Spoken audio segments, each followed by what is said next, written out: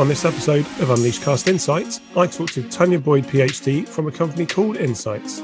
She has a PhD in industrial and organisational psychology and has worked as an internal and external consultant as well as a university instructor. She's worked for and consulted with organisations across the globe in many industries. She's also contributed to a book on leadership published by the Centre for Creative Leadership. We discuss the things that post-pandemic L&D is going to keep and the things that it's going to leave behind. It's a fascinating conversation. Do enjoy. We're going to be talking about a great many things, but let's kick off with learning and development.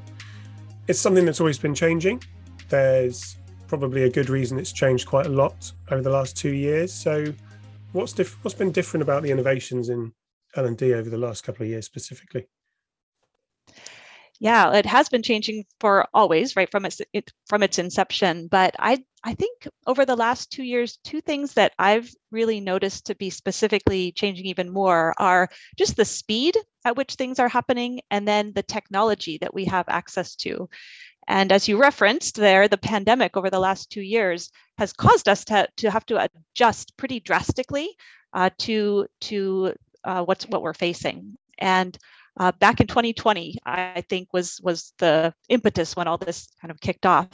And I work for a company called Insights, and we've done some virtual facilitation before 2020, but we have an accreditation that people go through. And up until that time, it had been fully face-to-face in the room. And if you'd asked anybody at Insights whether we would ever do that virtually, we would have said, absolutely no way. But on March 10th, 2020, my boss said, hey, guess what? You have 2 weeks to take our 4-day in-person accreditation and create a fully virtual version of it. Go. And we did it. So the pressure, I think, from the pandemic and from just people being pushed into lockdown, I think led to a faster pace of innovation in L&D, in the L&D industry. And I think it was because internal training departments, as well as vendors, we had to pivot to meet the needs of our learners that were changing. And then for vendors like us, we had to do that in order to kind of stay alive and stay even current and relevant in the market. So with that pressure, a lot of things that maybe would have been barriers came down, things that I might have had as obstacles in the past were just removed. And I was sort of free to move forward and do what needed to be done. And so in my case, I maybe would have had to take my content and sort of put it through a whole process and have it checked by a lot of people and all those checks and balances. But because of that time frame, it was like, nope, just go and do it. And on the one hand, that did let us move quickly to create something brand new that maybe wouldn't have happened. But it also meant that what we put out there might not have really been perfect, right? Or what we might have initially wanted it to be. So speed is a big deal. And I think the second thing that I've seen that's been different is just the amount of technology options and what technology can do that's available to us in L&D. And obviously these things were already happening, but I think the availability and the functionalities of technology was just accelerated by the pandemic because everybody was looking for technology to allow people who are suddenly forced to be in their homes to continue to work or to go to school or to interact. And so if you are a tech company that had an existing product, you all of a sudden switched all your focus and said, well, how can we make that product better? And there were tons of new companies that just popped up to try to meet those differing demands or differing needs of people who were suddenly stuck in their homes. If you think about tools that had been around, things like Adobe Connect and Zoom and Teams, and it was so interesting to watch what happened even to those products in the first 6 months of the pandemic. I think Microsoft Teams is probably the one that had the steepest curve that I saw. When we first used that, there were no breakout rooms. You couldn't do any kind of annotation. It sort of felt clunky compared to like Zoom in the moment. But over time and really quickly, it developed those features and then just keeps adding things so fast. And I think it was kind of that competition among technology companies that served L&D. It's been so fierce. And as our facilitators have learned more about what makes effective learning, or how to do training in a virtual environment, the facilitators are asking for more tools. We want to do this, we want to do that. And platforms really had to scramble in order to keep up, or else they risk losing their clients to some other company that's popped up. And I think I noticed a bit of a shift. I think in the past, there was kind of often this loyalty to your tech provider, right? You kind of found a company that you liked and offered pretty much what you needed. And if they didn't do everything, that was okay. You kind of forgave them and would make adjustments to what you would do to work with the functionalities that they had. But what I saw in the past 2 years, like that loyalty really gave way to functionality. And it seems like more companies were willing to say, hey, like we've loved you in the past, but actually we really need this right now and you can't do it. So we're going to go use this new company.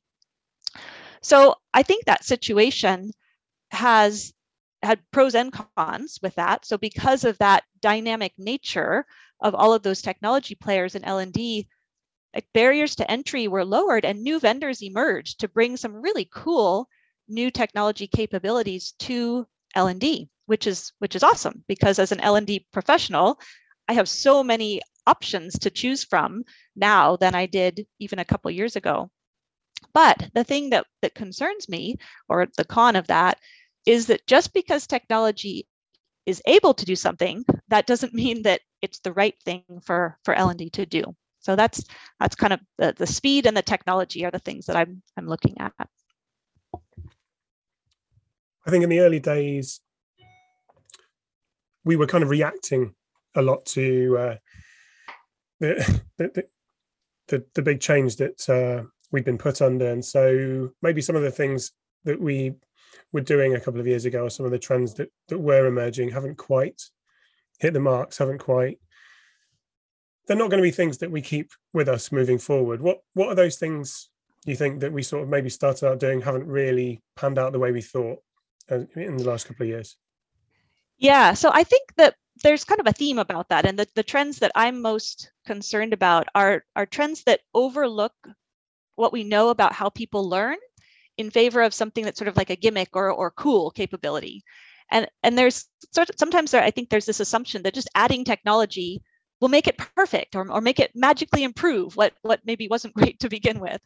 But I think it's important to remember that if content is not strong content, or if a learning experience hasn't been designed with learning principles in mind, just digitizing it isn't suddenly going to make it effective. And then on the flip side of that, if you've got a really good, strong learning experience that was designed for in-room instructor-led training, you can't just put it online and expect it to work the same way. And I think we saw a lot of this right when the pandemic hit. I think schools did this, universities, organizations. And I mean, it's understandable. Teachers and trainers were just trying to figure out how do we keep learning happening, or how do we give people something to do in the midst of this lockdown? But I think we saw pretty quickly that doesn't work or didn't work. And I think we have to commend people for doing something, getting something out there. But I think at this point now, it's pretty clear that when you design for in-room facilitation, that's a different process than designing for virtual instructor-led training. And that's a different process for designing for what we face now, which is kind of that hybrid learning environment.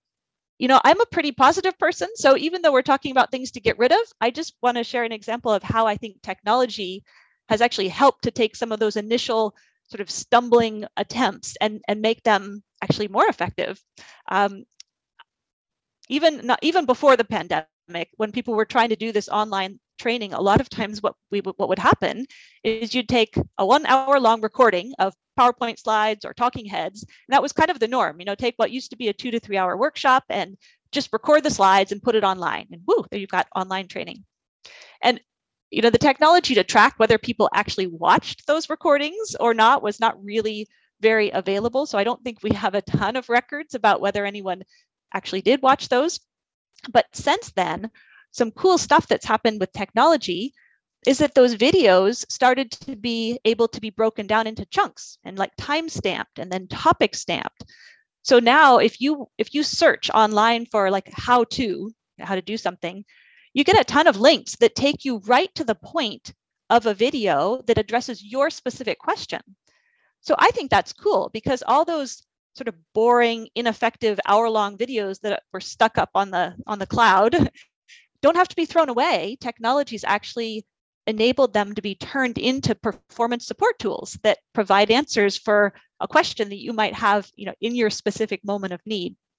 So I think one thing to ditch is just assuming that the same content or learning experience can be used whether you're in room, virtually, or digitally and have the same effect. But I think we're almost there. I think that's a pretty common understanding. It's just we need to make sure that we keep that front and center as we move forward and kind of evaluate the innovations that are being brought forward.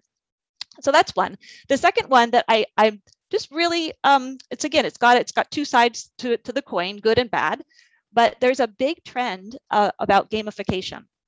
And just as kind of a definition, gamification is when we use things like points or badges or the leaderboards or things associated with kind of game playing, but we use that to encourage our learners to actually engage with or complete learning content.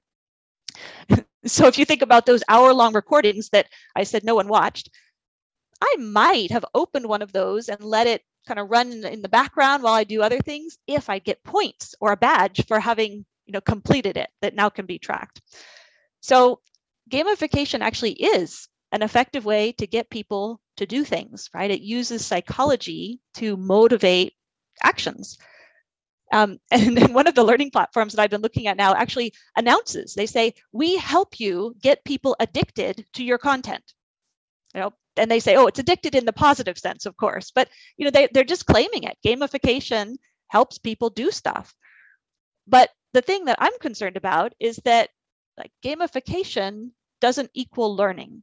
So if the content or the learning experience that you've gamified hasn't been designed with solid learning principles as the foundation, then just because people complete it doesn't mean that they've actually learned something.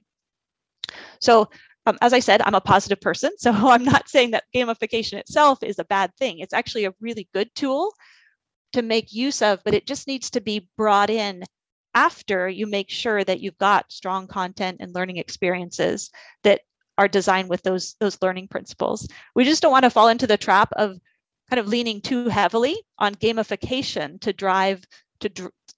that's going to be what's going to drive effective learning there for our organizations. So I think the summary of that is the main things to watch out for is whether we're putting technology above learning or if we're putting sort of content above learners.